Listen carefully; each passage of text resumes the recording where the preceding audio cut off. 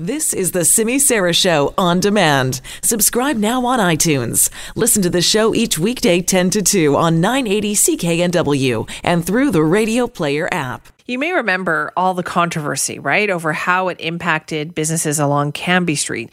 Some of those businesses ended up suing TransLink, saying the construction put them out of business. And yeah, there was a lot of discussion, a lot of coverage about that at the time. All you have to do is look at what neighborhoods were like before SkyTrain arrived and what they were like after to know that there's always a big change and a big adjustment during the whole construction phase.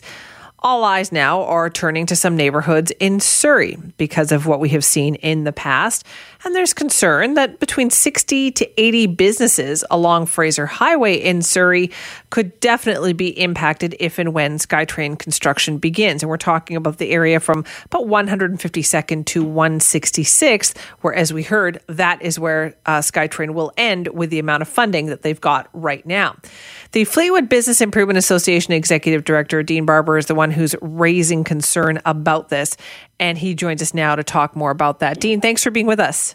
Good morning, Simi. Thank you for having me. What kind of impact do you think we're talking about here? Like, we know construction always causes some problems, but what do you think could happen? Well, I think you have to look at it from a macro level, and this is what I was telling Janet. And for the listeners out there, I think what you need to do is you need to understand this is go to the City of Surrey website, look at Cosmos, which is basically a mapping system that shows satellite images of the region, of the area of Fleetwood, and you have to look at that and you say, okay, whether it's LRT or whether it's SkyTrain, there's going to be impacts. In our situation, every business, because we represent all the businesses along Fraser Highway, every business will be impacted in one form or another during the construction of either technology. So we've been saying that to the businesses to beware. Mm-hmm. In terms of SkyTrain, what changes in this situation is that when you have massive transportation infrastructure development, you need footprints. And if you go west to east and you look at 152, for example, basically one half of that intersection, probably the northwest and the southeast side of that intersection, has to come down to build a station and to build a park and ride system for 152. On that corner, that west side there, you're looking at about 40 plus businesses, all small businesses, who would then have to look at moving, closing, and if they move, our vacancy rate in Fleetwood is pretty much non-existent with no new retail and commercial development coming. Right. So that's, in the grand scheme of things, those are gone. Right. I guess what I was thinking of too, Dean, is that normally with the SkyTrain line, like even the Broadway one that they're talking about, or you have years to think about the impact, about buying up properties, about doing all that. This is a much more accelerated timeline. Correct. And with that, we've already seen speculation happening within Fleetwood. There was a lot of discussion 6-7 months ago. Developers were approaching us and approaching the Fleetwood Community Association about rumors they had heard about land use on 156 Avenue, that there was going to be a station there. And people selling property were saying that it was going to get rezoned. Well, the land use strategy and the town center planning hasn't been done yet. So everything is accelerated. In some situations, the cart is, a mile ahead of the horse. And so there's a lot of concerns around that as well. Okay, so then what does this mean for businesses there? Like, what are you telling them to do? What should they be doing?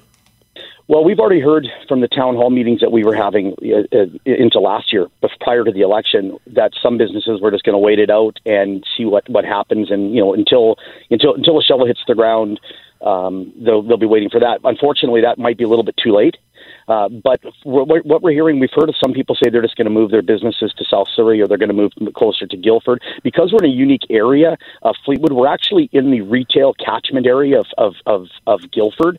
So for people that think, well, these stations are going to come in and it's going to drive more retail to it, it's not going to happen, because none of those businesses in Guildford are going to be coming to Fleetwood. So this is going to be a net loss of businesses. It's not going to be a net increase. But Dean, is there anything that can be done? Because obviously construction is a fact of life when it comes to building SkyTrain. People in Surrey have spoken. They want this.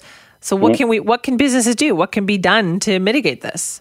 Well, like I said, for some of the businesses, they're not going to have a choice. They will close. And for other businesses, they're going to have to move. The challenge that they're going to have is, where are they going to move? And as you well know, cost of moving, cost of leasing and renting is more and more. Some of these people are in incredibly good, very positive lease agreements. because the property owners are in a very good space financially, and the rents aren't increasing. Some of the new properties, and there's only one new property, actually two new properties that have been built that are retail/commercial based. The rents are extremely high. So if you're a family business, been around 40 years, highly unlikely you can afford 2-3 times the rent and still keep your abilities to employ people and to do your job. And have you heard from the City of Surrey on any of this? Like, are they making any preparations to help businesses along that corridor?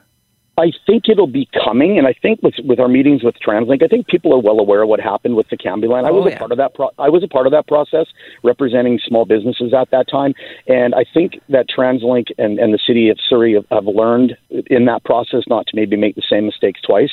But in terms of mitigating any challenges or damages, I mean, night construction could be an option, so you're not affecting the roads during the busy commuter days or times. I mean, there's lots of things that can be done, but the reality is, when you're eliminating sections of intersections to build infrastructure, that's not going to be repurposed. It's just going to be a SkyTrain station.